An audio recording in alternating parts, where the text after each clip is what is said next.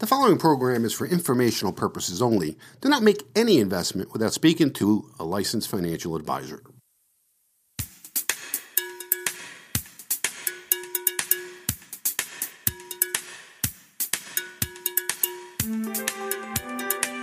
It's time for Americans to grow up and become financially responsible. Let's talk about something important. If you're in it for the money, that's not a bad thing. Do you realize how much money he just saved us? This is The Financial Physician with Lou Scatigna. The Financial Physician. It's the fastest hour in Money Talk Radio. It's also my pleasure to see to it that decent, hardworking people in this community aren't robbed blind by a pack of money-mad pirates. This is financial advice you can take to the bank. He's your money man. Show me the money. Your source for straightforward, no-nonsense financial advice. Bring me your money questions because I'm here to help. And now, here he is, the Financial Physician, America's money doctor, Lou Scatigna. Hey, thanks for joining us for today's edition of The Financial Physician. Happy New Year. Got a special program for you today where we're going to review what happened in financial markets, what happened in politics, what happened in geopolitics, what happened in culture and society in 2023. And we're going to compare that to my 2023 forecast that we did December 31st of last year. And I'm going to see how we did with our forecast. And I'll tell you, some things we got quite right, other things we got spectacularly wrong. And we'll go over each of those later on. And you're going to want to stay tuned next week when we do our 2024 forecast. Now, when I do these forecasts, and I've been doing them for 25 years. And I got to tell you that in the early days, let's say the first 15 years or so, I was pretty accurate, very accurate, if I do say so myself. But then things changed. And the markets and the economy became managed by the central bank, the Federal Reserve. We had the unlimited printing of money. We had the unprecedented zero interest rate policy for 10, 12 years that we've never seen before. So markets were manipulated, as is government statistics and so forth. So it's pretty hard to predict, especially markets, when you have a central bank that doesn't care about printing us into hyperinflation to keep the market stable. So it's kind of a very difficult thing to forecast. And I was listening to a few podcasts of people going over their predictions and how wrong they were. And many said the same thing, is that, you can't fight the Fed. I mean, if the Fed's going to start talking about lowering interest rates, that's going to change the markets dramatically, regardless of what the economy did. So was 2023 a good or bad year? Well, it depends who you talk to. I mean, it was what do they call it? The best of years, the worst of years. Now, if you're an average middle-class family, it wasn't a good year. 67% of Americans are paycheck to paycheck, wrestling with much higher cost of living, where their wages aren't keeping pace with inflation. And I don't think there's too many American families that would say 2023 was a good year for them. Recently, Rasmussen came out with a poll. And it said, looking back, how would you rate the year 2023? And this was, a vast range of American adults. One of the best years ever, 3%. An excellent year, 10%. A good year, 21%. A fair year, 25%. And a poor year, 37%. And you always have those 4% that are not sure. What do you mean not sure? It's either good or bad for you. I never know where these not sure are. But 62% of Americans believe that the year was fair to poor. And I think that tells you a lot about the middle class in America that are struggling to get by. Now, government employees, 51%, are significantly more likely than either the private sector workers at 28% or retirees at 33% to rate 2023 as at least a good year. So it's nice to work for the government. It's a pretty good year when you have all your health care benefits paid for. It's a good year when you're building up a tremendous pension for when you retire in your late 50s. It's nice to have a job where it's very difficult to fire you. Pretty good year if you have that gig going. But if you're like the majority of Americans who don't have health care paid for 100%, don't have job guarantees, don't have a pension, 2023 wasn't such a good year. Now, of course, this has to do with income, too. Obviously, if you make less income, a higher percent of you are going to think it was a poor year. 45% of Americans with annual incomes between $30,000 and $50,000 rate 2023 as a poor year. An opinion shared by less than a quarter of those earning more than $200,000 a year. So obviously that makes sense. I mean, if you're making $200,000 a year, you may just label it a fair year, but you're not going to label it a poor year. I don't think so anyway. Well, maybe if you used to making $1 million a year and now last year you made $200,000, I guess you would rate it a poor year. But for most people earning $200,000 or more, it's pretty tough to say it was a poor year, at least economically.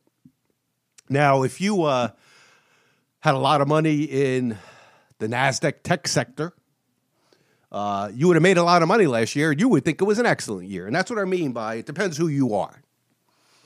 If you're Joe Sixpack, it was a poor year. If you're a very rich one percenter who has a lot of money in the market and own the Magnificent Seven stocks, which we'll talk about later, that it went up a lot, it was a spectacular year for you. And that's the problem in America right now. And we'll talk about that as the show progresses, is that there's a big divide now, and it's growing. There's the people who have all the money and have the good life, own most of the real estate and the stock market and so forth. And then there's everybody else struggling to make ends meet. And that chasm is growing. It's growing every day. All right, so let's start out talking about financial markets. Now, on my forecast show last year, I said that two things are going to drive the markets this year and the economy. And it was going to be the Federal Reserve, what they do with interest rates, and geopolitics. What happens with the Ukrainian war? How does that progress? Does it escalate to where it becomes World War III? How will it affect commodities markets and all that stuff? And that was true. Not so much the geopolitical part of it, but the Fed part of it. So what did the Fed do? The Fed continued to raise rates going into the first half of 2023. Then I believe they paused 1 month in July, raised them again a quarter of a point in September, and has not raised interest rates since. And now, earlier this month, in early December, the Fed pivoted. And that's the big word on Wall Street, the pivot. When was the pivot going to happen? And what's the pivot? The pivot is when the Fed stops raising rates and starts indicating that they're considering lowering rates. And the pivot happened a couple of weeks ago. Inexplicably, nobody expected it to happen. And I told you on a show, I think it was last week or the week before, that I thought it was totally political, that the Federal Reserve got the phone call, Jay Powell got the phone call from the White House, and with the White House's numbers in the tank on the economy, people unhappy with what's going on and what Bidenomics is doing to them. Bidenomics now has become almost a curse word in economics, is that Powell was pressured to start talking about lowering interest rates. And I'm pretty sure that happened. Is there any proof of it? No. It's just my guess. And it's happened many times before. So it's not a unique thing to the Biden administration to try to pressuring the Fed to do what's politically expedient for them.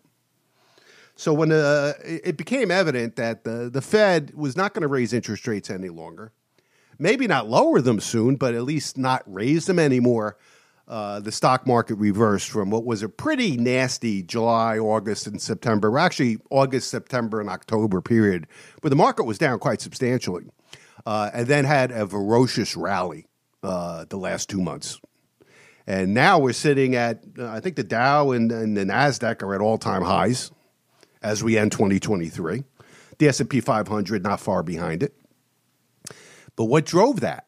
The markets are addicted to low interest rates, to free money, to stimulus of all kinds. And they're anticipating that the next move by the Fed is going to be down. And I don't disagree with that. I think it will be. Now, I think it might be a little bit premature, meaning that the talk now is March. Previously, the thought was going to be maybe May, or maybe sometime in the summer. But if the Fed starts lowering interest rates in March, the market is rallying in anticipation of that. But, market participants should go back in history and realize that markets tend to go down after the Federal Reserve lowers interest rates. It happened in 2000. As soon as the Fed lowered interest rates, we went into a bear market that lasted 2 years and a bit of a recession. And the reason being is that if you think about it, if the Fed's going to lower rates, why are they doing that? Because they see a problem. They see a problem in the banking system. They see a problem in the economy. They see a problem in the bond market. Or we're going to head into a recession, and they're trying to prevent it from being something deeper. So be careful what you wish for. The question is, why would be the Fed lowering interest rates? That's the key. If they're doing it in response to a tanking economy, if they're doing it in response to a bank failure or something similar to that, or they're doing it in response to a cratering economy and a rising unemployment rate, that is not good for stocks. So this is kind of an artificial rally, in my opinion. But it's a rally nonetheless. And if you're in the market, you're happy about it. You weren't too happy in late October, but you're happy now. And like I said, we're sitting at all-time highs. Now, next week, I will have my forecast to what I think is going to happen with the market in 2024, for what it's worth. And we'll go over that next week. So let's look at what the markets did in 2023. The market's not quite closed yet on Friday. This is when I'm taping this segment of the show. But this is what we got, and this will be pretty close to what the final numbers will be. The Dow Jones Industrial Average was up 13.77% for 2023, and that was the worst of the averages. And I'll tell you why in a second. The S&P 500 was up 24.5% for the year. Great year for the S&P. But if you take out 6 or 7 stocks in the S&P 500, and you look at the S&P 494 stocks, the rest of the index, not so good. But the NASDAQ was the big winner this year because the NASDAQ has the big technology stocks in it. The Magnificent Seven, they call them. You know, the Apples of the world and the Facebook and Tesla and Microsoft and NVIDIA. NASDAQ was up 44% for the year. And that, what a great year for the NASDAQ. But if you look at the NASDAQ 100 and you take out the Magnificent Seven stocks, or the big tech stocks in that index, the NASDAQ has not done well. And that's the thing. The average stock has done very poorly the last few years. And that's the thing. When you hear that the stock market's been up, well, it's not necessarily the stock market. It's certain stocks that are so big that they drive the indexes. And a lot of people are surprised. They say, Lou, you just said Dow's up 14, S&P's up 24, NASDAQ's up 44. How come my portfolio's up 7? And I have a growth fund. And the reason being is that a growth fund has to buy hundreds of stocks. They can't just buy the big tech stocks that have been driving the market. And it dilutes the return because, again, most of the market is not doing well. If you look at the Russell 2000 index, that's the 2,000 companies. That's a big index, right? Big companies, small companies, mid-sized companies. In the last 3 years, the Russell 2000 is down quite substantially. So the market is based now on just a few very, very large, big stocks that have been really driving the indexes. And unless you're in those stocks specifically, you don't have these kind of returns. And that's why, a lot of people are perplexed. The market's doing so good, but I'm looking at my mutual funds. I'm not doing so good. Or I'm doing all right, but I'm not doing what the averages are doing. And that's the reason why. Now, the 10-year Treasury bond, the yield has dropped dramatically in the last few months. It peaked about 5.25% earlier in the year. It's down now to 3.87%. That's a major rally in bond prices, and it is a major drop in yield. And why is that? Well, it's exactly what we said earlier. The bond market is anticipating that the Fed is going to lower interest rates in the spring. And I've taught you the relationship between interest rates and bonds, that if bond prices go up, yields go down. Or if yields go down, it pushes bond prices up. If interest rates go up, bond prices go down. And that's what happened in 2022 when the Fed started raising rates. The bond market dropped substantially, especially Treasury bonds. Some Treasury bonds are down 40, 50%. And if you recall, that's precipitated the failure of Silicon Valley Bank and other banks that had these bonds in their portfolios and still do. And that may be another reason why the Fed is eager to start lowering rates again. But we've seen a pretty dramatic drop in interest rates, and that's a good thing. Obviously a good thing. It's a good thing for the federal government that's paying interest on $34 trillion in debt, which we'll get to a little later. The 30-year fixed-rate mortgage, after peaking almost at 8%, is down to 6.7%. Now, 6.7 still is pretty high compared to 3.5% a couple of years ago. But at least the trend is reversed, at least temporarily. And that should be good for the housing market. Gold closed this week. I think it was an all-time weekly high of $2,060 an ounce, $2,060 an ounce. It looks like gold is breaking out here. And we'll give our forecast on gold next week. And it's a pretty damn good forecast if you're a gold holder. Silver has been limping along. It has not hit new record highs like gold has. Silver is $24.25 an ounce, spectacularly cheap. Its all-time high is almost $50, so you could see it's only 50%. It's still 50% off its high. And without giving too much away, I think silver may be one of the best assets to own in 2024. It was a good year for Bitcoin. Bitcoin, after hitting a low of around 16,000, right now is about 42,000. So if you're into the cryptocurrencies, you had a good year. Now, it depends when you bought the cryptocurrencies. If you bought them at 60-something thousand a couple of years ago, well, you're still underwater. But if you bought some Bitcoin at 16,000, 20,000, well, you have at least 100% gain. Oil prices were all over the board in 2023. I think we had a high in the 90s. We had a low in the 60s, and right now oil's at $72 a barrel. And we're going to keep a good eye on oil prices because you would have thought that with the Middle East war breaking out, that it would have had a really adverse effect on oil prices. But OPEC cut production, and that helped to mitigate the rising price of oil. And the falling price of oil has affected gasoline prices. Gasoline prices now are down to $3.15 a gallon nationwide. And falling energy prices should be good for the economy. Obviously, energy prices flow into all product production, transportation, energy, electricity, everything. So when you have falling energy prices, it's usually good for the economy. And certainly good for our households who are facing inflation and have to fill up the car, and certainly better than when it was $5 a gallon. But that could change in a moment's notice depending on events in the Middle East. So financial markets did really good. Almost everything went up in 2023. But will it happen in 2024? You'll have to tune in next week to find out. So what was my forecast on the markets for 2023?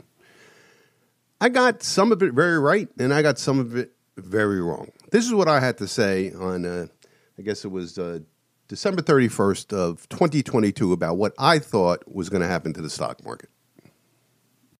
Where do I see the markets going? Well, a lot of it's going to have to do with, again, Fed policy. As I said, I started everything.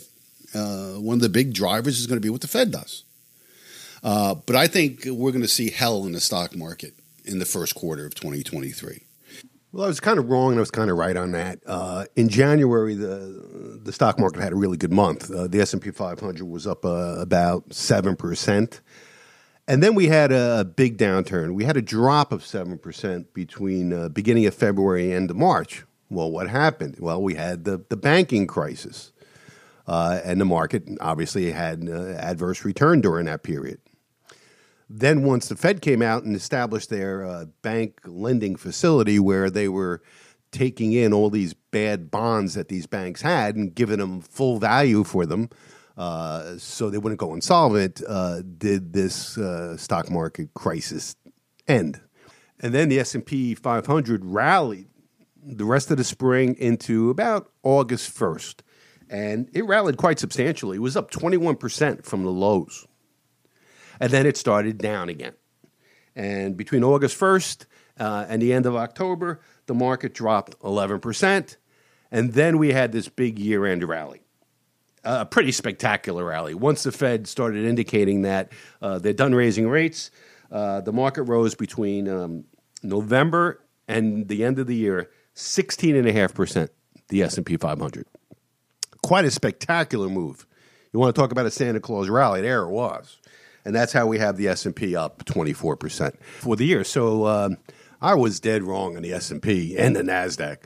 This is what I thought was going to be the final numbers in the S&P 500. I think at the end of the day, at the end of the year, we're looking at either an S&P 500 that's flat, unchanged, or down maybe somewhere in the neighborhood of 10 to 15%. But volatility is going to be the rule. So I was far off on my forecast for the stock market. You would think that with all the things going on in the economy, Americans struggling to get by, higher interest rates, geopolitical instability, domestic political instability, you would think that the market would have a difficult time. But again, it's looking forward to lower rates. The market is really addicted to lower rates. And this crazy rally we've seen in the last couple of months, 16.5%. Market wasn't doing so great prior to that. It was up, but less than double digits. And then with visions of lower interest rates in everybody's heads, you have this stampede into the market. Now, do I think it'll last? No. We'll get more into it next week's forecast.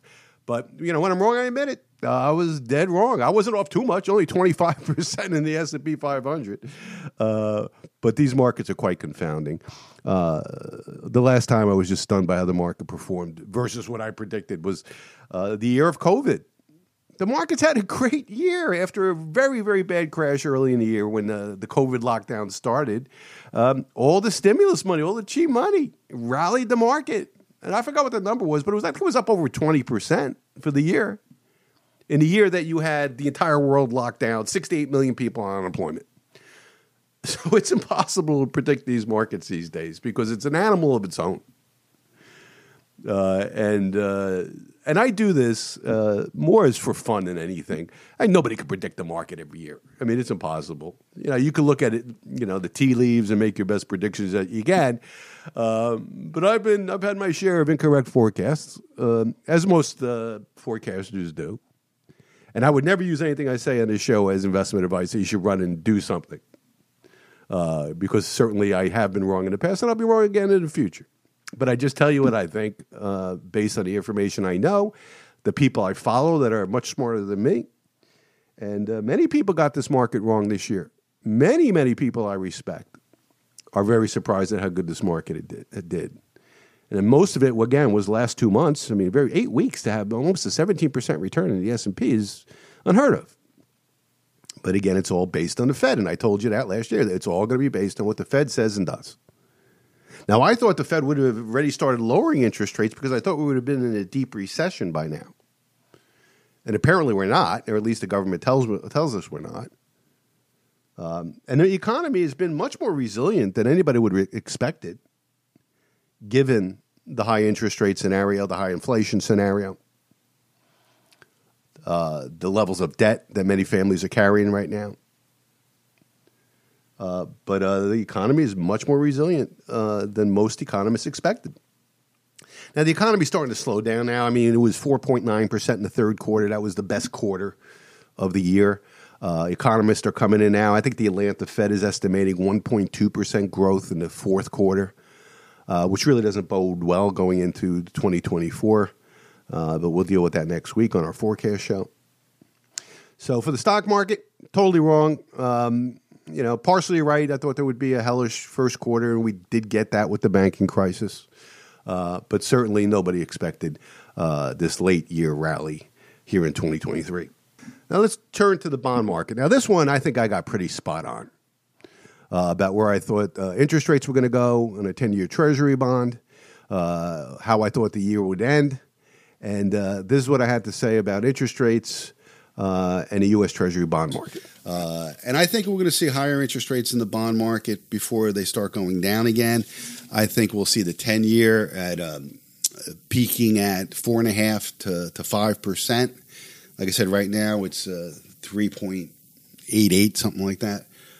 So we have more upside in interest rates, which means that we have more upside in mortgage interest rates, which we'll talk about and how that's going to affect the housing market down the line.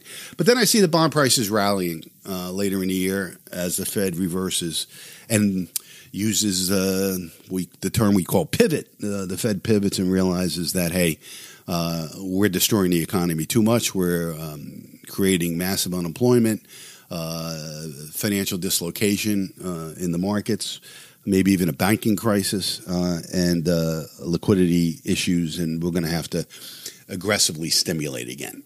And then we're going to see a major rally in bond prices. So I think overall, 2023 is going to be a good year for bonds. I think bond prices are going to rally. I think yields are going to fall substantially if this all plays out like I'm laying it out to you. But again, volatility in the bond market, you're going to see it. So I'd say I did a pretty good job on forecasting the bond market for 2023. Sure enough, we started the year, I think it was 388, ran up to a high of 5 to 5.25, and then bonds rallied later in the year and yields drop as the talk of the Fed possibly lowering interest rates in early 2024 caused yields to drop. So I'm going to give myself an A+ on that one. Not so good on the stock market, but I think I had the bond market down pretty good. So how about gold and silver? Gold and silver had, gold had a good year. I mean, it was up $250 an ounce, or 14%, closing at a weekly record high of around, 2,070, whatever it is. But I was much more optimistic. I thought we were going to really have a price explosion. And even though gold hit an all-time high, it's still only up 14%. And it's still only at the high it was, it's slightly higher than it was in 2011 when it peaked at $1,950 an ounce. So I was much more optimistic. Now, silver did nothing this year. I mean, silver was basically flat. And it's been very disappointing precious metals for investors in that sector. But gold had a decent year, not the spectacular year that I expected, but I think it's coming. And we'll dive more into that, next week on the forecast. But this is what I had to say about the gold and silver market for 2023. I think we're going to see a major run in this coming year. It will be the year of gold and silver, and there's a number of reasons why I'm saying that. I think the Fed is going to reverse course, as I said earlier in the program. Once something breaks, whether it's the market or the economy, the Fed's going to panic and bring interest rates down dramatically. You're going to see the dollar plunge, which will be very, very bullish for gold and silver. And I think we are going to see a breakout in gold and silver that's going to make your head spin. I really do.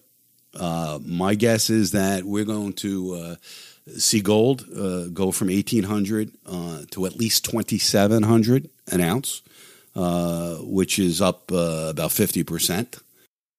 So I guess I get maybe a C on that prediction. I'm kind of biased. People who know me and listen to this show long enough know that I'm a big believer in precious metals. and that I'm a big believer that the U.S. dollar is toast, and it's just a matter of when. And gold and silver, it's going to have its day. Like I said, I don't want to steal too much from next week's show, but it is. I mean, we'll talk later in the program about the BRICS and, the de-dollarization, that word that became a chic word in financial markets in 2023. We'll talk about that later in the program and what that means, for precious metals and the dollar. But look, we're going to have a $2 trillion deficit this year. We went from $31 trillion in debt to almost $34 in 1 year. It's just unsustainable. And at the end of the day, and the Fed, its tight money policy seems to be coming to an end.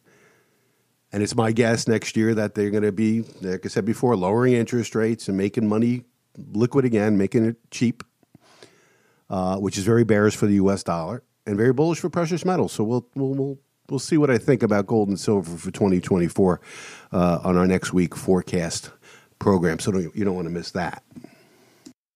All right, to sum up financial markets and the economy, 2023 was a pretty good year. The economy didn't fall into a deep recession, or some say not even any recession, and that surprised a lot of economists. It certainly surprised me. I thought we'd be in a recession sometime this year. I also thought that the Fed would have lowered interest rates by now, so I was wrong on that. The stock market, forget about it. Totally wrong on that. Not too far off on, gold. It was okay. The bond market I had pretty good. But that's the one thing about financial markets. They are confounding. And the smartest minds on Wall Street many times get it wrong. And the market can fool anybody. And there's so many variables to markets that it's almost impossible to totally forecast. Now, you can look at valuations and things like that, but when you have cheap money, and we've had cheap money for such a long time, valuations don't mean anything because it's inflation. I mean, that's the same thing. All that money that was printed during COVID, it found its way into the stock market. It found its way into the real estate market. It found its way into cryptocurrencies. That's inflation. And that's why during COVID, people were saying, like, how can the market go up when we're living in this crazy world that we're living in? With massive unemployment, lockdowns, the economy crashing, is because of cheap money. And you could use all your reasoning in the world to say the market shouldn't be going up. But if it is, it is.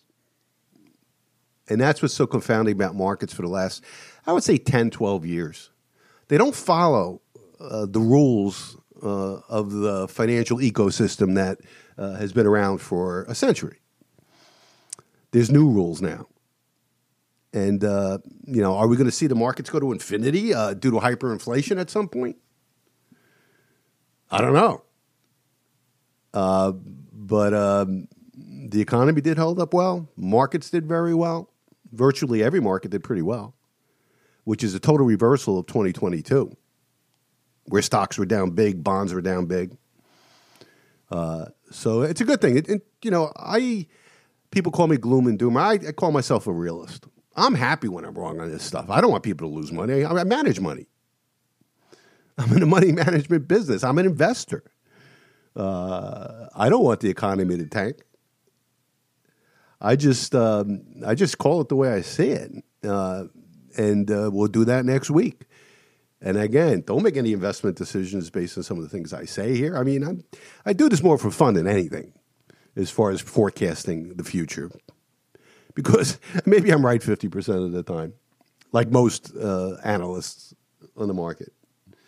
All right, let's take a short break. On the other side, we're going to talk about, the other things going on in 2023, from geopolitics to domestic politics to social and cultural rot that we have in this country, the weaponization of the justice system in this country. Lots to talk about on the other side of the break. Don't go away. Are you currently retired or planning to retire in the next 5 years? Hey, Lou Scatigna here, certified financial planner, personal finance author, president of AFM Investments. Why not join me for a comprehensive financial review at my downtown Toms River office? Banks are paying virtually nothing, and the stock market has become a risky casino. But there are ways to achieve reasonable returns without taking on big risks. Let me show you how. During our meeting, I will determine your net worth, find ways to maximize your income, and minimize your taxes. I'll review your estate plan and discuss strategies to protect your estate from nursing home costs. Managing your finances is more complicated than ever, but you don't have to go it alone. So make your no-obligation appointment today by calling 732-905-8100. That's 732-905-8100. Registered advisory services through Fortitude Advisory Group.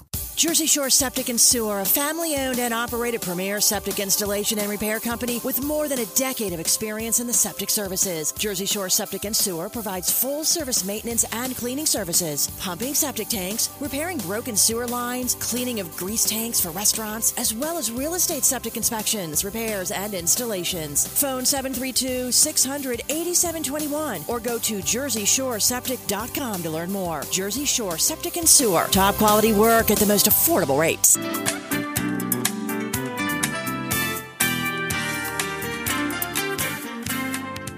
right, thanks for taking time out of your busy day to join us for the Financial Physician podcast. We get together once a week. We do a 1.5 to 2 hour show. We upload Sunday morning, 7 a.m. usually, and it's available to you all week. Thanks so much for sharing the podcast. If you think it has any value, put it on your social media, send the link to family and friends, and we try to grow this podcast each and every week, and it's all up to you guys to tell people about the show, and we have been growing, and I thank you for that. So it's New Year's Eve. Hopefully you had a wonderful Christmas. It's amazing how quick the year has gone by as we go into another year, 2024, and I have a lot of foreboding going into this year. We'll talk about it next week on what I think is going to happen. Again, I may be right, I may be wrong. I'll probably be wrong in half the stuff I talk about. But I don't think I've gone into a new year with such concern about virtually everything. And we're going to dive deep into that next week when we do our 2024 forecast. And we talk about the forecast markets, we forecast the economy, we forecast geodynamics, geopolitics, current politics. Obviously, 2024 is an election year. It's going to be an election year like no other one the United States of America has experienced. So buckle up. It's going to be an interesting coming year. Let's talk about a term that last year really came into, when I say last year, I mean 2023, really came into vogue, and it was the term de-dollarization. And what does it mean? Well, the reason why the United States has been as prosperous as it has been over the last 70, 80 years, and the reason why we've been able to have deficit spending, incur $34 trillion in debt, and not have our currency crash and not have hyperinflation was due to the fact that the dollar was the world's reserve currency. Back in, I think it was 1973, Henry Kissinger went to Saudi Arabia and told them, look, we're going to buy all your oil. Right? We're going to provide you with any defense capabilities that you need.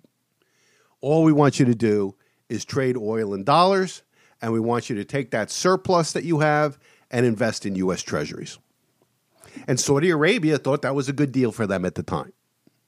And it's worked out pretty good for 50 years.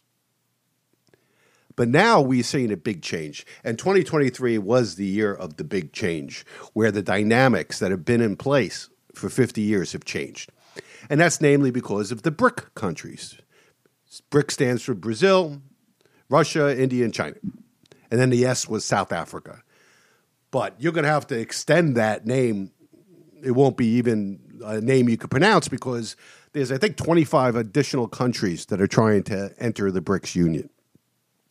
And the most important one that enters the union on January 1st, if you're listening to this on New Year's Day, today is the day that Saudi Arabia now is part of the BRICS Union.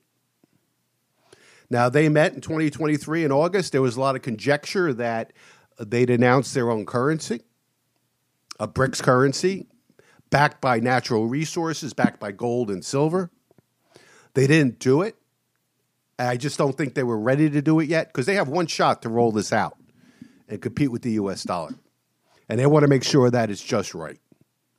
But all these countries, whether it's China, whether it's Russia, whether it's India, and any other country that's thinking about joining the BRICS, they've been accumulating gold especially. You know, last year 2023 was a record year for central banks buying gold. You never hear of the United States buying gold because we're broke. But you hear about Russia buying tons of gold. China's always buying gold. India's buying tons and tons of gold. So these central banks obviously believe gold is the good alternative to the U.S. dollar. Think about it. What would you rather have? A Federal Reserve note, currency of a country that has $34 trillion in debt and growing by 2, 3, 4 trillion a year, whose politics is, the rest of the country looks at us and say that they can't even hold a free and fair election. This is America. Why do we want to invest in a country? And if you think about it, the value of a country's currency is based on the confidence that the rest of the world has in your economy, in your political structure, your rule of law. And all that is being lost here in the United States, and don't think the rest of the world doesn't see it. They don't see America as in decline, socially, politically, culturally, economically. Why would they want to hold on to U.S. dollars? And once confidence is lost in a currency, it's over for that currency. And now the reason it hasn't happened so far, again, is because world trade was based in U.S. dollars. Now, that's not going to end tomorrow, but it's being chipped away at every day. And my guess is sometime in 2024, the BRICS will roll out their own currency. And that will be the death knell for the dollar. Also, just recently at the climate summit held in Dubai a couple of weeks back, Dubai said that they're going to start trading their oil in other than dollars. And that went under the radar. I was surprised that it wasn't a bigger story. So you're going to see Saudi Arabia, and you'd say, well, what about the military pact we have with them? Well, if you remember, a year ago, or was it 2 years ago? 2 years ago, Saudi Arabia signed a contract with Russia, a military contract. So no longer is the United States the only military game in town. And they don't have to play our game in our demands to use our currency. And as they become part of the BRICS, which as of January 1st, 2024, they are, and many more countries are joining the BRICS, the dollar is going to get weaker and weaker and weaker. And that's why you see divestiture of U.S. treasuries around the world. That's why you see these central banks buying gold instead of having U.S. dollars as their reserves. And it's the beginning of the end of the U.S. dollar. And that's why I talk a lot about gold, and I have for years, is because this is inevitable. It's only being accelerated now due to the movement of the BRICS countries to be an alternative to the United States. The rest of the world is sick of us calling all the shots, sick of us being our militaries everywhere in the world. Do you know that we have 800 military bases around the world? 800, which is totally unsustainable financially. But the rest of the world says, we've had it with the United States, and we're gonna band together. At least half the world's population, and maybe more when it's all said and done. And we're going to compete with the United States. And, when you have economic cooperation, military cooperation goes hand in hand with that. So you're going to see the BRIC countries, which right now, you just take Russia and China, 2/3 of the nuclear weapons in the world, which makes the United States an underdog. And you add to it the economic powerhouses of Saudi Arabia, United Arab Emirates, and oil. And you have quite a military alliance. Add to it the nuclear weapons that are held by Russia and China, and India has some too. And eventually Iran's going to be part of the BRICS. It's very, very concerning. Now, the dollar has been weak the last couple of months. I think it was only in October, the dollar index, which compares the value of the U.S. dollar against a basket of other currencies like the euro, the yen, and so forth. It peaked at 107 a couple of months ago. Right now, it's barely holding 100. I think it's 101, the index today. So that's a 6% drop in the U.S. dollar in just a couple of months. And part of that has to do with the Federal Reserve talking about lowering rates again. A currency likes high interest rates. It hates low interest rates because if your country is paying high interest rates, money will flow to your country to get a nice return. And especially if that money is guaranteed, like a U.S. Treasury bond is, they like to invest in that stuff. And that means they have to buy the U.S. dollar and invest in U.S. securities. And that gives strength to the dollar. And we saw that last year. But after peaking at 107, we're at 101. And my guess is, and we'll talk about that next week, we're going to go a lot lower in the U.S. dollar index. Add to that the talk of de-dollarization around the world. And you got to set up for a massive inflation problem, a massive loss of purchasing power of the U.S. dollar. And it has substantial ramifications, not only for the average family who's going to see everything continue to go up, but for the overall national security of the United States. So we got to keep a good eye on de-dollarization. We got to keep a good eye on the BRICS. Who's joining it? When are they going to introduce their own currency? Are they going to pull off what's called was it Operation Sandman or Project Sandman, which we've talked about in this program before? It's rumored that these countries are all at once going to announce that they're not using dollars at all anymore. Can you imagine that? All the BRICS countries at one time come out and say, we're done with dollars. And where are those dollars going to go? They're going to come back home here, causing a massive inflation problem. But we'll dive into that a little bit more on next week's forecast show. But in 2023, this is a big deal. And it hasn't gotten the press that it should. Hasn't gotten the attention that it should, of this new alliance being formed, this new economic alliance, this new military alliance, which it will turn into. And it's chipping away at the dollar. And it's going to happen quick at some point. It's little by little by little, then all at once. You're going to see a plunge in the U.S. dollar. And then people ask you, well, why do you talk about gold all the time? That's the only way to protect yourself. You're not going to protect yourself having money in a savings account when the dollar plunges. The only way you protect yourself is when you have real things, hard assets, real estate, commodities, gold, silver. And that day is coming. If there's anything that's certain that assuming I don't die in the next couple of years, but in my lifetime, I'm going to see it, and I'm 63. I'm going to see the currency crisis come to America. And all you have to do is look at the tea leaves, look about what's happening in the world, and you know what's coming. Look at what's happening here in the United States. Look what's happening abroad with the BRICS, and the talk about using other currencies for trade. It is the death knell for the dollar. As we entered 2023, the war between Ukraine and Russia was almost a year old. And the press was telling us how Ukraine is winning and we need just give them enough money, give them enough weapons, and they're going to win the war. And if we don't beat Putin, we're going to have World War III because he's going to want to take all of Europe back. Well, it turns out that in 2023, it became obvious that Ukraine is not going to win this war. I mean, the Russians just have too many men, too much ammunition, and although they're not conquering the entire country, they held their own. The counteroffensive this summer that Ukraine launched, all it did was kill hundreds of thousands of their soldiers, and brought nothing. They made no progress on the battlefield. As a matter of fact, they lost. They lost area. So now we're at a situation now that it's obvious that a negotiated end to this war will happen most likely relatively soon. Because the United States and the West now have seen that this is just a money pit, that we don't want to send them any more money, any more weapons. And without that, they have no chance. And I think Zelensky's been pulled aside and said, look, it's time for you to negotiate peace with Russia. So that happened in 2023. And I guess that's a good thing because Ukraine was never going to beat Russia. Russia would never have allowed it. Russia's a nuclear power. They're not going to be defeated. And anybody who thought they would be is ridiculous. So we wasted, $100 billion, probably more, and plus whatever the rest of the West used.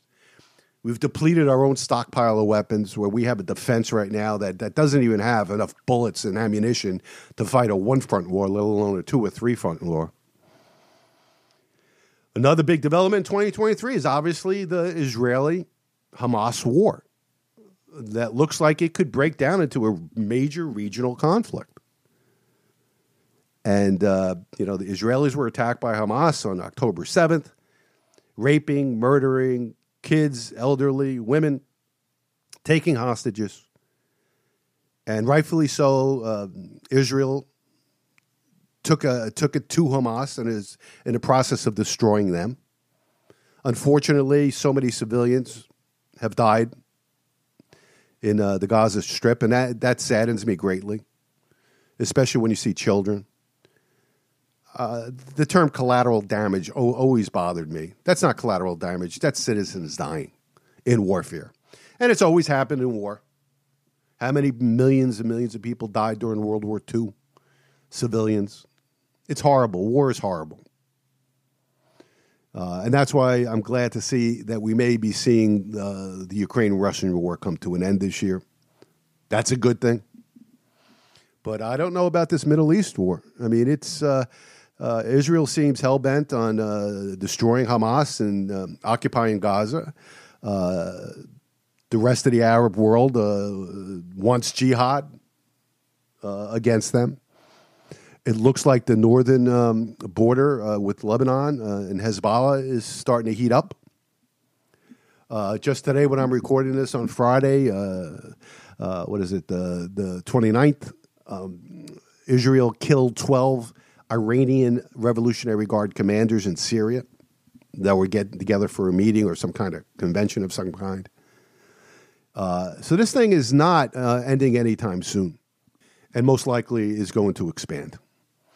And next week we'll talk about what I think is going to happen in 2024 in the Middle East.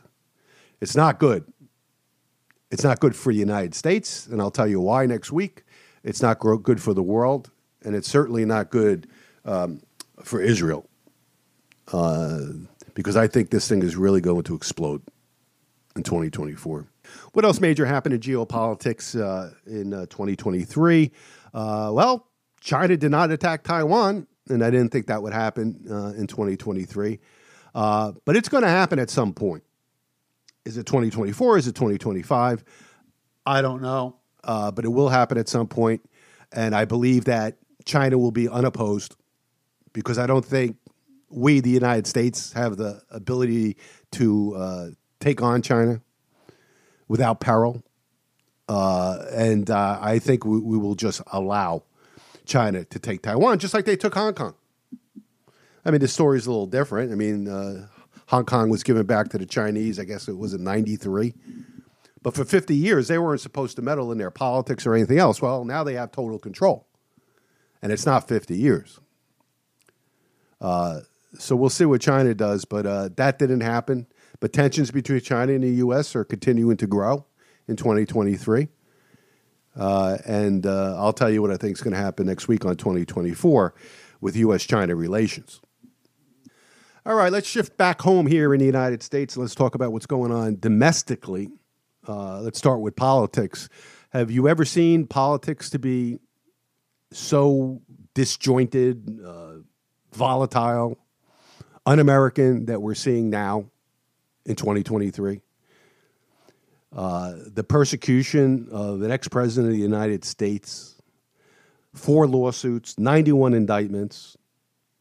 Now you have secretaries of state taking the leading Republican candidate off the ballot in Democratic states. I mean, this is serious stuff. Just yesterday, I'm recording this Friday, one woman, a left-wing Democrat, Trump-hating Secretary of State, one person, not the legislature, one person, decided to take him off the ballot. Apparently, the Secretary of State in Maine has the right to do that. So here you have one individual from the opposite party taking the leading candidate off the ballot. I mean, where does this end? Do all the Republicans do this too? How do you have an election when half the states that are Democrat take the Republican off the ticket, and the other half of the states that are Republican take the Democrat off the ticket? I mean, how do you have a democracy like that? And if, you'll have tit for tat. I mean, you have to. Otherwise, Republicans will never win an election again. And there's talk in Republican states to do just that. Now, hopefully, the Supreme Court will slap this down as something that can never happen. And I believe it will. But they got to do it 9-0.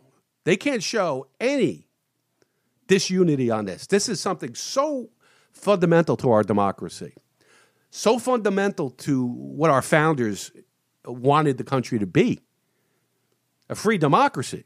Now, it's bad enough that they cheat in the election and rig them and censor the opposition, mail-in ballots, vote harvesting, all the stuff that the Democrats are experts at. That's bad enough. Now just trying to take the other candidate because you know he's going to probably win and just take him off the ballot, put him in jail, charge him with all kinds of stuff. I mean, the state of politics in the United States has never been worse. And you have people who hate each other. The blue people hate the red people hate the blue people. We're not all Americans anymore. We're blue Americans or we're red Americans. We're woke Americans or we're conservative Americans. And now they're trying to brand the Republicans that like Trump MAGA Republicans, right? MAGA. Ooh, it sounds mean. Sounds scary. Those MAGA Republicans. They're Nazis. Make America great again. That is a pejorative to the left. And it's very scary times in America. And how this is going to play out this year, God knows. Anybody knows. Is there going to be an election at all? Are they going to find some excuse, another pandemic, to get those mail-in ballots? Are they going to cancel the election? Who knows? But I've never seen anything like what they're doing now. They know they're going to lose. If Biden against Trump, free and fair election, it's a landslide. It's an absolute landslide. And they know it. So they either got to replace Biden, which is what I think they're going to do, or they got to replace Trump, eliminate him from the race. And that has a lot of scary conjecture. And Democrats have said that. And or just get him off the ballot, put him in jail. What do you think is going to happen if Donald Trump is convicted and thrown in jail or not allowed to run? What do you think his followers are going to do? I think they're just going to take it. Of course not. They're going to be in the streets. Now, they're not as violent and maniacal as the left crazies are out there. But you may have a civil war. And I don't say that lightly. I think it's a real possibility. And when I say civil war, I mean battles in the streets. A civil war is one thing when you have the South versus the North. You have territory.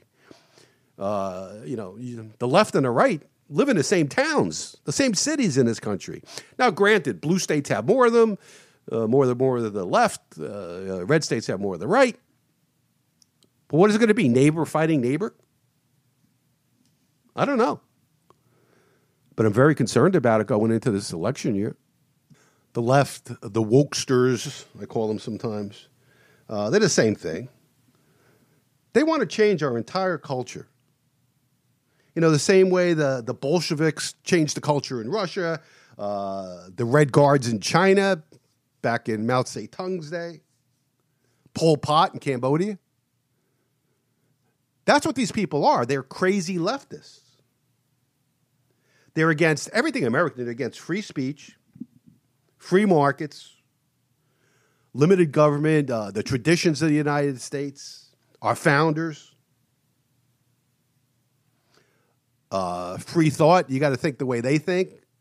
You got to call a guy a girl if they want you to. You got to call a guy a she. It's crazy. And these people, they're violent. They're humorless. They don't change for nothing. But they're just the same. They're just repackaged movements in history that ended very bad for the country. Whether it's Hitler, Stalin, Lenin, They're cut from the same cloth. And these people are nuts. They're insane. And it's amazing how many of them there are. How about the current scandal? Look at the current scandal involving these presidents of Ivy League schools like Harvard, Penn, MIT. These people are so left-wing radical. I mean, these board of trustees that hire these people, it shows you how crazy the college university scene is. And they control not only academia, entertainment, sports, finance, and the media. They also dominate now, the apparatus of the U.S. government. They're so ingrained in there. Think of these people who are running these departments. So you got guys wearing skirts to work as the heads of certain departments. Where will it end? Now, the question is, did 2023, is that the year that wokeism peaked? I think so. I think people have just had enough of this, that it's just too much. You can only push people so far, and they're like, get out of my face. I'm done with this. But I think it'll probably end in some kind of violence. Because these people, they want to destroy Western civilization. That's what they want. And they're very well organized. They're very well financed.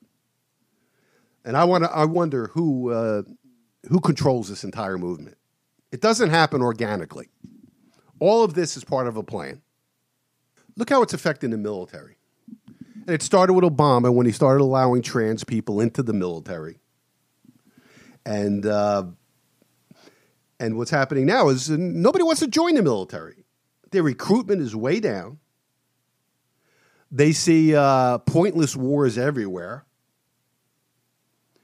And the type of people who traditionally join the military, they're disgusted by what's going on in there with this wokeness, this racial stuff, this gender stuff.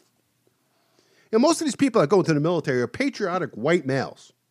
They've always been the backbone of the military. And now they feel they're being discriminated against because, A, they're heterosexual, they identify as the sex that they are, and they're white. They're being discriminated against. All part of the plan. All part of the plan. And at the same time, we have a president who in 2023 declined even further mentally and physically. It's quite obvious if it's not obvious to you that your president has dementia and that he is unqualified to be the leader of the free world, the commander-in-chief of the military. Can you imagine him being woken up 3 a.m. and having to make a quick decision on a military issue? That keeps me up at night. But Biden sleeps just fine, I'm sure, day and night. And then we got a vice president who is even more incompetent than the demented president that we have. It's really just, there's so many things going on in 2023 that makes you your head want to explode. 2023 was the year that millions and millions of invaders came into our country unopposed. As a matter of fact, the door was open to them. And these people are coming into our country, 10, 15, 20,000 a day. Since Biden was president, 8 million illegals came into the country. It's almost the population of New Jersey in just 3 years. And it's unabated. And it's purposeful. Just last week, Secretary of State Blinken and Alejandro Mayorkas, that guy should be in a prison cell somewhere here in the United States. Or worse, he's committed treason against this country, just as Joe Biden has. So they go down to Mexico, and what do? They go down there to tell the Mexican president to stop it, stop this flow of people through his country, stop people coming into his country on the southern border of Mexico. No, that's not what they did.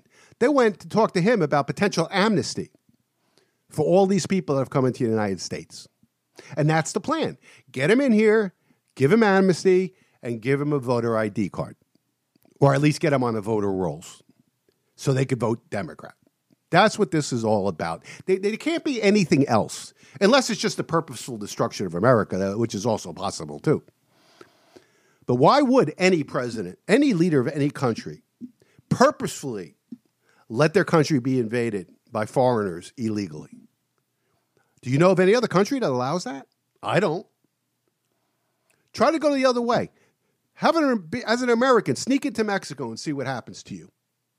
Do you remember that military guy a few years back that drove down the wrong lane going into Mexico? And he wound up being arrested and kept in jail for months until, I forgot who got him out of there. A U.S. politician went down there, was able to get him out. Imagine that. Meanwhile, we have 15,000 a day coming through our southern border. It's insane. But it's purposeful. There's no other excuse. You can't say any other excuse unless it's purposeful. They're either doing it to try to get Democratic voters in here by the millions at the cost of the safety of all of us. They don't care about that. They don't care about the fentanyl coming in. They don't care about the child trafficking, the human trafficking, the MS-13 gang members coming in, the military-age guys coming in from China. It's treason. It really is. I mean, you're supposed to protect the country. That's the number one job of the president and his administration. And they're doing just the opposite. And it got worse in 2023. And it doesn't look like it's going to get any better in 2024. That's why it's so important, this election coming up. And that's why they're doing everything they can to stop Trump. Because the people are fed up with the policies of this administration. And the border's a big, big thing. Everybody I talk to, I don't know anybody that I've talked to anyway. I'm sure there's some crazies out there that think having the open border is a good thing. These people are being given $5,000 gift cards, a plane ticket anywhere in the United States they want to go, and a cell phone. It's unbelievable. Why wouldn't they come? But this is incredibly dangerous to our country. Americans know it, and that's why it's going to be a landslide victory for Trump, and that's why they're trying to stop any way they can. And remember, the left, the deep state, the Marxists, they'll stop at nothing. They're not like the rest of us that understand the rule of law, proper politics, democracy, how it works. These are Marxists. Radical, violent Marxist. And they will stop at nothing to maintain the power they have here. And that includes opening the border. That includes trying to jail the opponent, taking them off the ballot. It's just, we're losing our country. And trust me on this one, there's one shot left, right? Donald Trump has to be reelected. It's that simple. If he's not, it's over.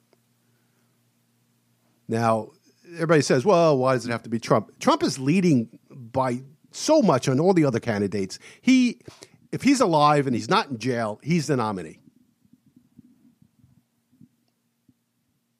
And both of those are very, very possible, the way the left works in this country. And they've alluded to eliminating him. And that word could have a lot of connotations to it. So the state of affairs in the United States in 2023 is awful. We talked earlier about how the economy is holding up and the stock market's doing great. But the country's not doing great. And that's the what do you call it? Dichotomy is the word I'm looking for. Then on financial markets, everything's so good. Investors are getting wealthy, rich investors anyway. The middle class is disappearing and struggling to stay afloat. Our political situation is beyond unbearable and dangerous. We're being invaded on the southern border. How long is it going to be before you start seeing attacks in U.S. cities and towns? Be it from radical Middle Easterns coming in, terrorists, or be it, why are so many Chinese men of military age, tens of thousands, coming into the United States? Are they prepositioning for something? Has weapons and everything been prepositioned in this country? Nobody's asking these questions. But I'm asking them. Why are they here? Why are they being allowed to come in? What's their purpose? And why isn't it families? Why is it just single military age men? And how do they get, what's the logistics for them to get from China to our southern border? I mean, this is a whole industry. And what you're looking at is the takeover of our country, from within and from without. And we'll talk about 2024 next week and how this, I think, may play out. But right now, the United States is in a very, very dangerous situation. And short term, it's dangerous, and longer term, it's even more dangerous. And we need a change, and we need it quick. Talking about the open border, the Biden administration warned Texas Republican Governor Greg Abbott on Thursday that legal action will be taken if the state enforces a new law that allows authorities to arrest, jail, prosecute, and deport migrants who enter the country illegally. A Justice Department official said in a letter sent to Abbott that the law was unconstitutional and contrary to the U.S. commitment of ensuring the processing of non-citizens consistent with the Immigration and Nationality Act. No, it doesn't. That's not what the act does. It does not allow illegal people unfettered access to the country. So the United States is going to sue one of their states because they're trying to prevent illegal invasion of the country. You can't make this stuff up. I mean, it's so insane. It's so insane that it has to be purposeful. They want it. The Biden administration or whoever's pulling the strings want the invasion of the United States, and they're facilitating it. It's unbelievable. You wouldn't believe this like 5 years ago. I mean, that it'd get this bad. And that our own government would be betraying us. All right, I got to take a break from recording. My blood pressure after this last segment has gone through the roof, and a cool-down period is warranted. All right, I'm back. It's a day later. My blood pressure has gone down, at least for now. But I'm ready to go and finish our podcast. So let's talk about Bidenomics. We were talking about it earlier. It's a pejorative now. People look at the word Bidenomics as, you might as well call it Cardonomics. It's the same economy. But according to the Democrats, the media, everything's great in the economy. That's going to be the theme going into the election next year. That everything's fine. Doesn't really matter what you're experiencing in your life. Don't believe it. Don't believe your budget. Don't believe your bank account. Don't believe your credit card balances. Just everything is fine. And Biden, he who has the media in his back pocket, right, railed against the corporate media. And he was saying that he was asked, he was leaving, I think, to go to Camp David in last week, whatever it was. And he was asked, what's your outlook on the economy next year? And he responded, he said, all good, adding, take a look and start reporting it that way. So now he's dictating what the media needs to report. Kind of like the Soviet Union, remember? And everything was always great in the Soviet Union. It was never bad news. And now we have our own Pravda here. And, Democrats have been hammering the American public that the economy is great. And they never mention inflation. They never mention the struggle of the middle class right now. Wasn't the Democrats for the middle class? And now, many people in the middle class, now many people are using the buy now, pay later option. If you go to some Walmarts, when you check out, you could just hit the buy now, pay later, which is the same as using a credit card because there's interest attached to that. It just goes to show you how strained the average family is right now. But, they want us to have you believe that everything's really good. Now, Biden, back in June, he said, Bidenomics is working. And then in December, he says, I know too many things are unaffordable. Well, how do you reconcile that? I don't know. And the Bidenomics thing, they started it with a media blitz in June, of course, the compliant media. Do you know that only 3.5% of journalists are Republican? 3.5%. About 25 years ago, that was about 35%. So obviously, the media is always going to do and report what's good for the Democrats, whether it's a Democratic president or a Democratic Congress, because they know an election year is coming, and they know they're in big trouble. All right, if the economy's so good, check out this headline. Banks are closing thousands of branches, and retailers are shutting down thousands of stores. This is from Michael Schneider, the Economic Collapse blog. He goes on to say, if the U.S. economy really is in good shape, then why are so many prominent businesses rushing to permanently shut down locations that were once profitable? During the first 10 months of this year, banks in the United States closed a total of 2,118 branches. And they're shutting down branches at a staggering rate. I mean, I know my own bank, PNC Bank, which I've been using for 35 years. I have to go like miles out of my way to walk into a branch to make a deposit or to cash a check. It's unbelievable. There's nothing around my home. In my town, they shut down the branch. The branch at my work in Toms River that it was close by, they shut that one down. And now I have to go out of my way to do my banking. And it's just not PNC. It's a lot of them.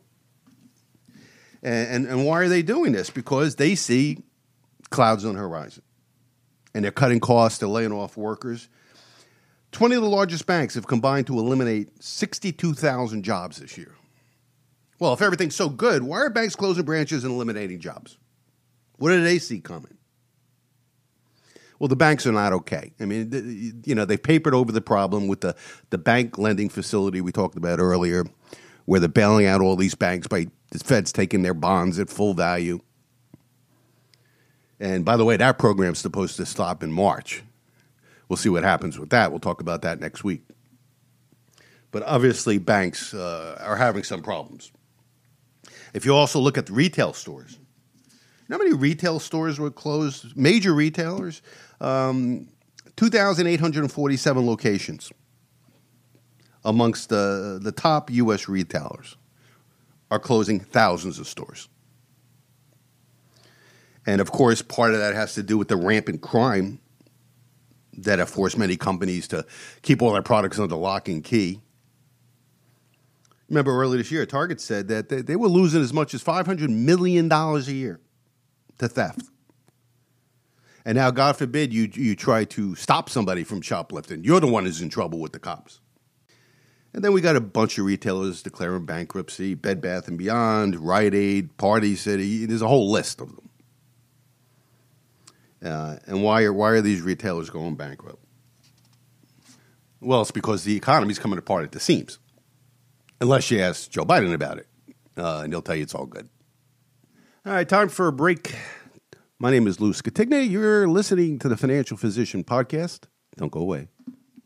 AFM Investments' Lou Scatigna has been serving Ocean County for over 35 years. AFM Investments brings a level of expertise, knowledge, and experience to the Jersey Shore that you would typically have to pursue with a premier investment firm on Wall Street. Whether you need income tax preparation or financial planning, he has the experience to help you with whatever your needs are. For more information, log on to afminvestments.net. Advisory services through Fortitude Advisory Group.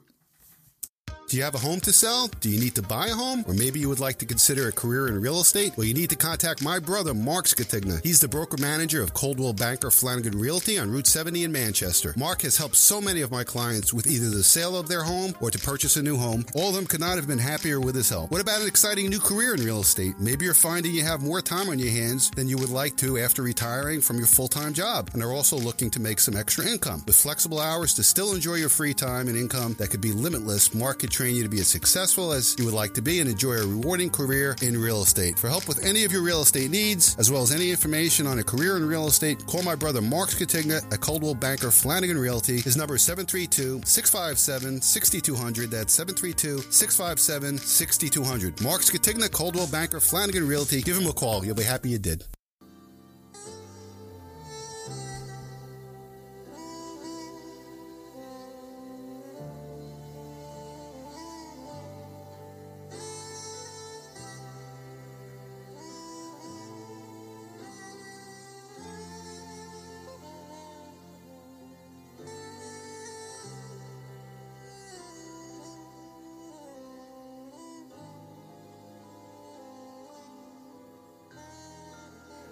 We're uploading this show on Sunday, December 31st, New Year's Eve. So I want to wish all of our listeners a happy New Year, healthy New Year.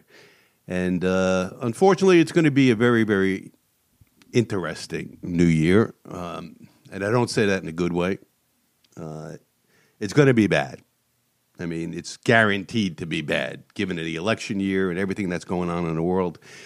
It's going to be bad financially. It's going to be bad politically. It's going to be bad geopolitically. And we're going to discuss that all next week on my forecast show, for what it's worth, for what my forecasts are worth. But I'm going to tell you what I think is going to happen in 2024. And I don't just make this stuff up. I mean, I read a lot. I talk to a lot of people. I follow a lot of smart people, much smarter than me. And that's how I get my ideas. That's how I formulate my views on life, on the economy, in the world. But as I said earlier in the program, I don't recall ever having such dread going into a new year. It's supposed to be a time of optimism. And I know I tend to be a pessimist, and it's one of my shortcomings. I always see things half full. Actually, half empty, I guess, is the right way to view it as a pessimist. I worry about everything. And I wish I was an optimist. I wish I was different, but I'm not. And it's pretty hard to be optimistic with what's happening in our country that I laid out before.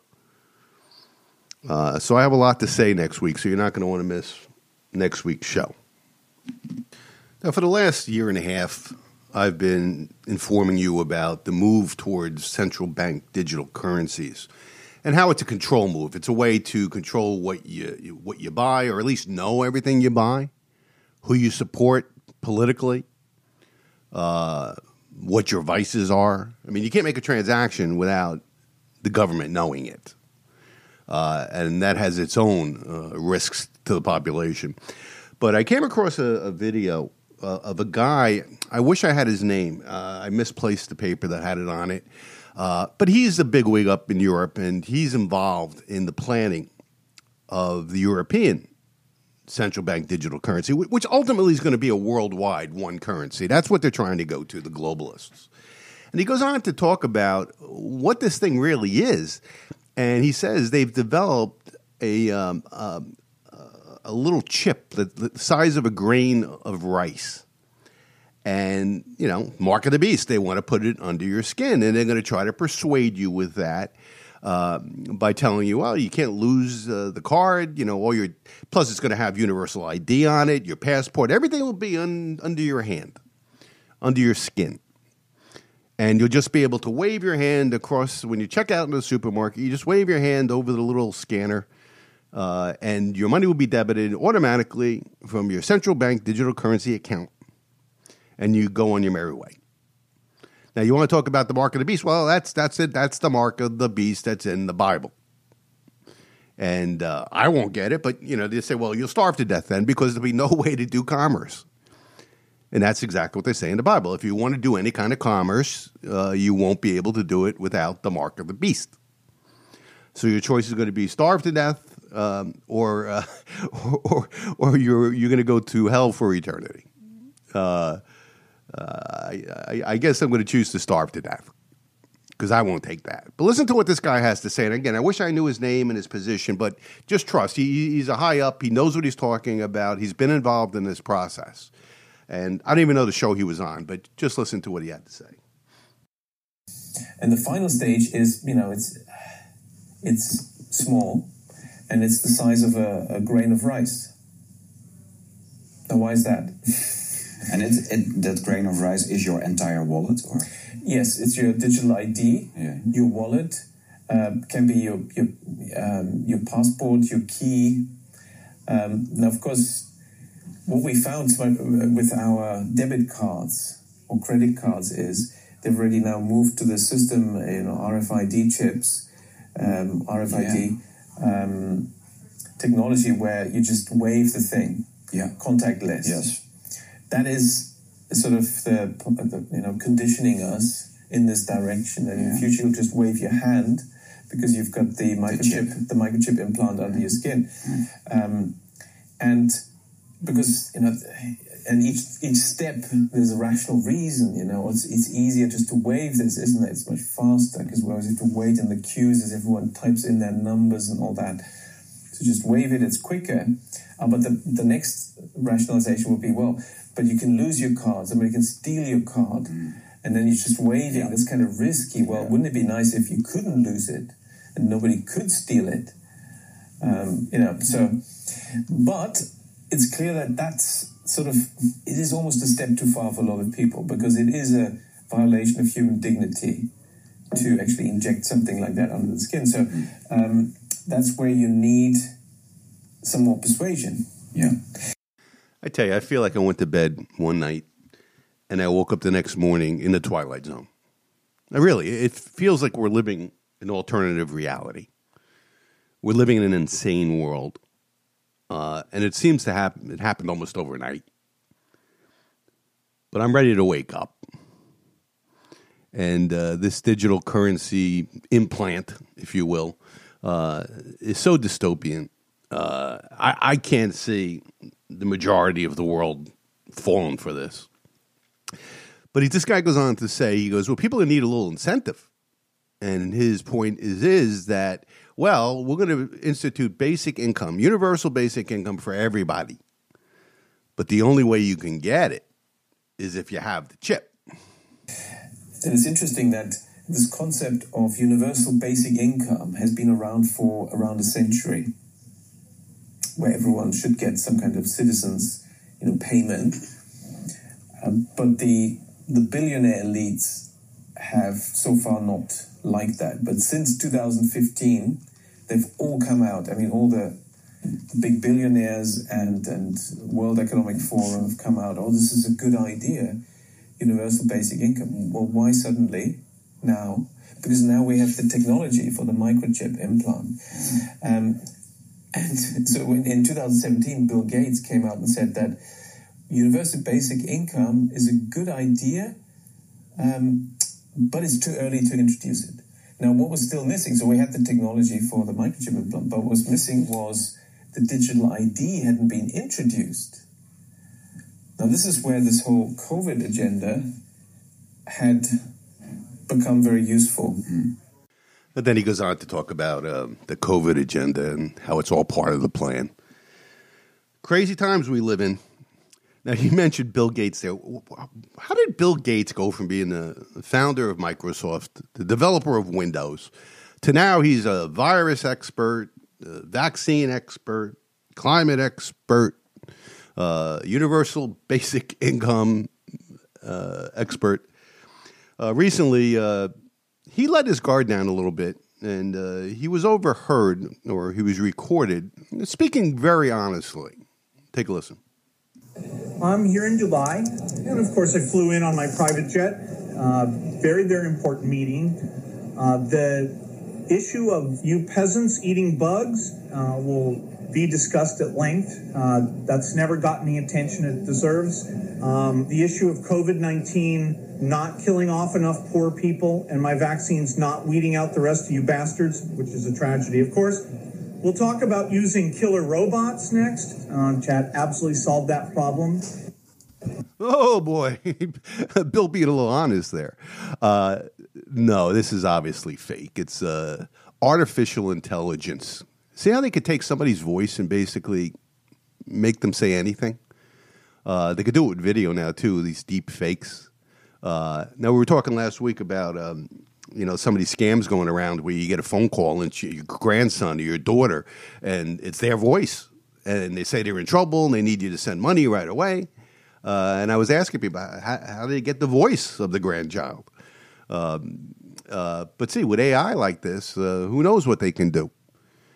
And someone emailed me and said, Lou, the way they can get it is, when anybody leaves a voicemail on your phone, it's there. And if they know how to hack it, they can get a voice message from someone in your family. And then use this kind of technology that our good friend Bill Gates was used on, can do anything. But I thought that was pretty funny. Now, I don't think for a minute that he doesn't think that way, Bill Gates. But obviously, that wasn't real. He wouldn't say it in public. But he seems to have his hand in almost everything, everything negative, everything involving this great reset or whatever, or depopulation, who knows. And he has said things, real things in the past about vaccines and depopulation and things like that. We're going to keep a good eye on Bill Gates.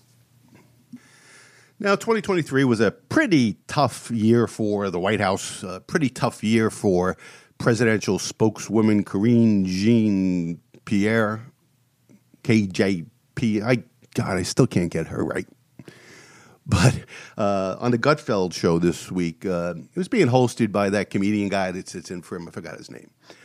They did a really funny, well, it's true, but it's humorous because they put it on Gutfeld, of the things that she says. She repeats the same phrases over and over again while never answering a serious question.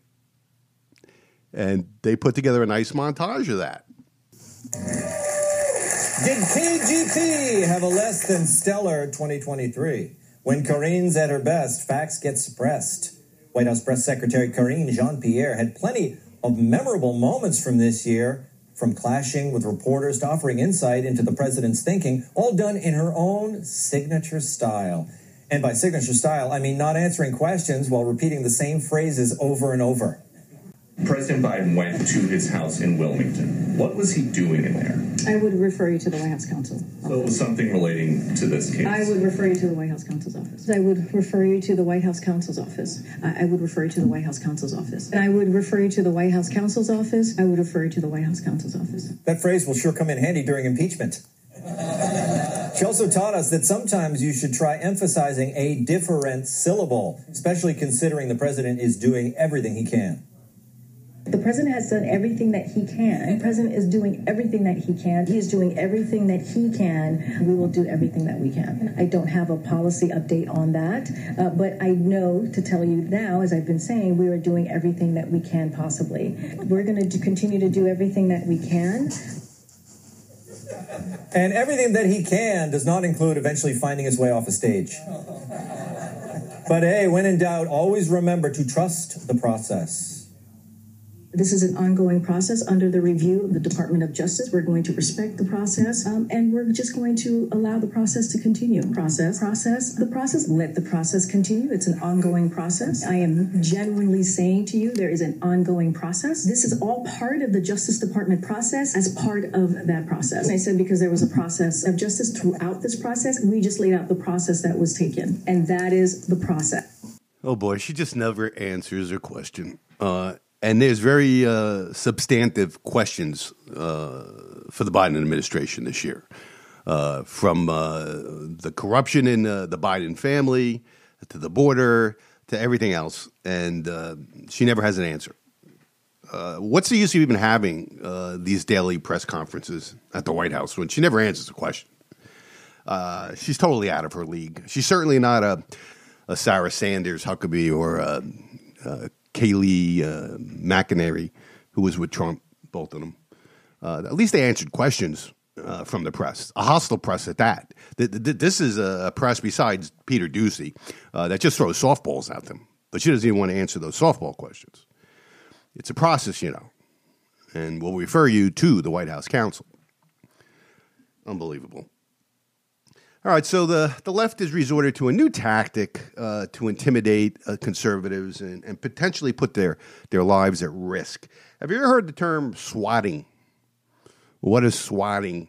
Swatting is calling up the police department and saying that you live at this address and giving the address of the person that you're targeting and saying shots have gone off in my house or something to that effect, or I'm going to kill myself.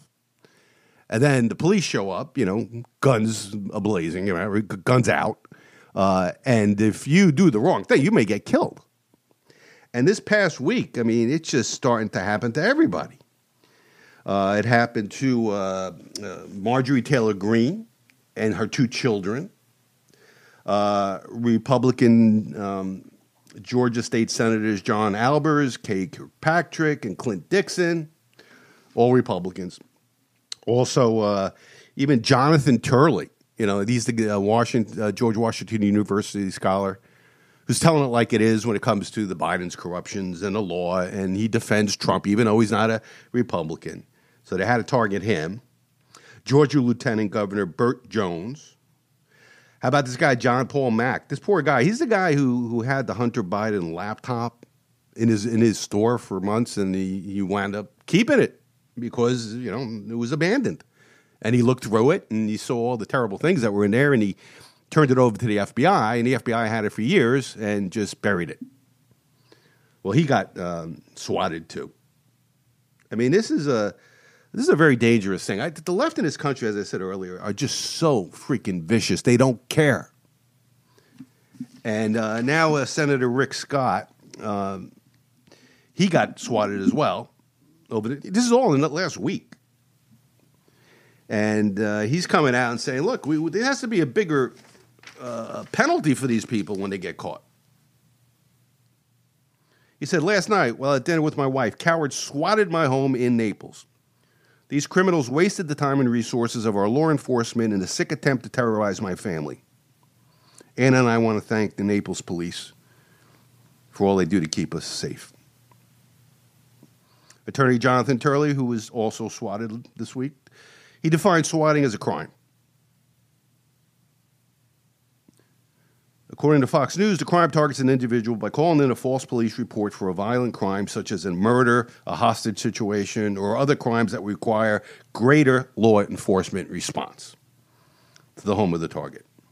The goal of the false police report is to elicit a SWAT team response by the police to the target's home. And of course, that puts that family in danger of being shot or killed over a false accusation by some unhinged lefty caller.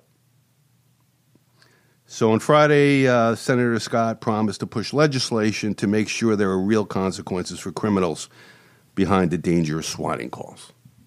And I would imagine you call a police department, they have to have your number. I'm sure they have caller ID there. And these people should be brought to justice. You ever notice it's never a conservative doing it to a liberal? Never. This is the tactics of the left. This is the tactics of the revolutionaries. These crazy, insane, radical leftists that we're having a war against. It's going to be evident next year, and we'll dive into that next week, but it's going to be evident that we're at war with a pretty powerful organization. These are not organic. These protests that you see, whether it's the pro-Palestinian stuff or Antifa or Black Lives Matter, this is not organic. This is not a group just coming together. This is an organized, well-financed organization that puts these things together. They don't happen naturally. And it's like I said, it's going to be quite evident next year that we're fighting a war here, a civil war. And the sooner that we understand that, the better. In 2023, the transgender craziness exploded to the point of insanity. Did you hear? I think it's in Canada. that now they're putting tampons in men's bathrooms by order of the federal government. I mean, you can't get more insane than that. Wake me up. I'm in the twilight zone. I mean, what happened to rationality? Where did it go? How could these people be that sick? How about this one? California to penalize stores for refusing to provide gender-neutral toy sections for children. Some California retailers will be hit with a financial penalty in the coming days if they do not bend their knee to the far-left trans mafia. That's what it is, too. It's the trans mafia. Under a bill signed back in 2021 by Governor Gavin Newsom, remember that name, stores with more than 500 employees will be fined up to $500 for refusing to provide gender-neutral toy sections for children 12 years and under by January 1st, 2024. So the legislative text defines a child care item as any product designed or intended by the manufacturer to facilitate sleep, relaxation, or the feeding of children, or to help children with sucking or teething. Greg Burt, Vice President of the California Family Research Council, explained how the law blatantly violates the First Amendment. You got the government now dictating the signage in the stores about what words can be used to advertise products. This is opening a Pandora's box. So the clown responsible for this authoritative legislation is State Assemblyman Evan Lowe, Democrat from Silicon Valley. What a surprise. Told CBS News in 2021 that he wants to stigmatize what's acceptable for certain genders and hopes more states follow the Golden State's lead. We need to stop stigmatizing what's acceptable for certain genders and just let kids be kids. Yeah, right. Just the opposite is what our system is doing. It's just unbelievable. California. It's insane. Insane legislation is just another example of the comedy show that has become reality in America here. It's just unbelievable. Did you see the viral video of this Delta Airlines employee standing up to a transgenderist or whatever you want to call them? It was a guy in a dress, and he got all offended because one of the employees misgendered him, and you know how they get. When you misgender them, it's like a crime against humanity as far as they're concerned. But this guy stood up to him, and he was very polite. And he, said, look, weren't misgendered on purpose. Don't take it personally, but if you do, that's okay. And it started to get a little bit uppity because, transgenders are like that, in your face. Until he had a little bit of a threat against him. About when an adult employee misgenders you intentionally. While he's talking, you're talking. You just misgendered me again. Okay. Multiple times. Gotcha. Both of you have. Wasn't intentional, but if you want to take it personal, that's also. Well, she did do it intentionally twice. You're talking to me too. You said she and then you said he. You're being condescending, and if you want to continue, I have Port Authority escort you out the building right this moment if you want to play that game with me. Okay. Would you like to continue 3 days before Christmas? I really don't mind. I'm good. I'll just put this on. All right, so all of a sudden, he says, I'm good, after he's threatened to be thrown out of the airport 3 days before Christmas. These people have to be put in their place, all right? You try to shove this down your throat. I remember the day when people who used to wear women's clothing, cross-dressers, transvestites, they pretty much did it at home. They were in the closet, or they went to a gay bar or something. Now it's in your face. Whether it's your kids at school or just some guy just feels like dressed like a girl. Mental illness has exploded in America. Now, of course, the internet was praising this Delta employee. First of all, because he kept his cool, and then he didn't take it. And he just said, look, we're going to bring the Port Authority police in on this if you're being condescending. And this is how it's done. You don't have to be nasty. You can just say, look, you're a guy. I'm going to call you a guy. And, of course, You think Delta Airlines backed their employees? No, they're investigating because they believe in inclusivity and equity in their company. So they're going to investigate, and this guy will probably get fired for threatening to call the police on this guy. You know how that works. It's unbelievable. Unbelievable. All right, let's close with this. You know how it is when, blue states, they want to raise the minimum wage to $20 an hour, $25 an hour, thinking that they're doing something great for the employees. And what typically happens is the employees get fired, or at least half the employees do, to get the costs back down. So it doesn't help anybody. As a matter of fact, it hurts somebody. Here's an example. Back to our friends in California. Over 2,000 pizza delivery drivers to be laid off in California as $20 minimum wage takes effect. Pizza Hut franchises have made a business decision to eliminate first-party delivery services and, as a result, elimination of all delivery driver positions.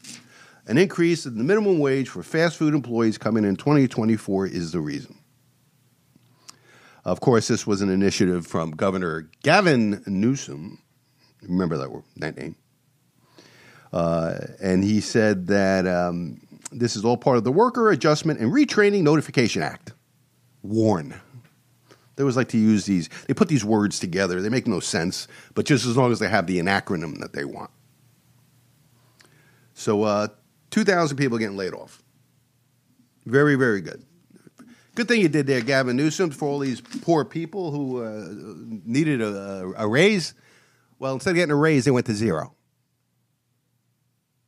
And now they're going to go on unemployment, and you could pay them. Everything they do is just the opposite of what makes sense. And unfortunately, there's too many of them. And the country is getting worse and worse and worse by the day. And 2024 is going to be a doozy. And we're going to lay it all out to you next week in our 2024 forecast show. Don't miss it. I'm working very hard on it. I take it seriously. I'm probably wrong on half the things I talk about. As a matter of fact, I'm hoping I'm wrong on what I'm going to talk about next week. I'm praying that I'm wrong. I'm praying that next year when I do my review of 2024, I was wrong on almost everything. But I don't think I'm going to be. And I'm going to lay it all out for you next week. Well, thanks so much for joining us. Happy New Year to you and your family. Hopefully it will be a happy New Year. I'm praying that it is. Thanks so much for joining us. Share the podcast with friends and family and social media. That's the way we grow. You want to get in touch with me, my email address is lou@thefinancialphysician.com. lou@thefinancialphysician.com. I promise to answer each and every email. You want to get in touch with me in my office, or you want to set up a no-obligation 1-hour financial review, now's a great time. It's the new year, great time to start, turn over a new financial leaf. Come on in. I'd love to see you. Call my office at 732-905-8100, 732-905-8100. Have a wonderful week, and join me next week for the next edition of The Financial Physician. And don't you forget, I'm not far right. I'm just right so far. Have a good one.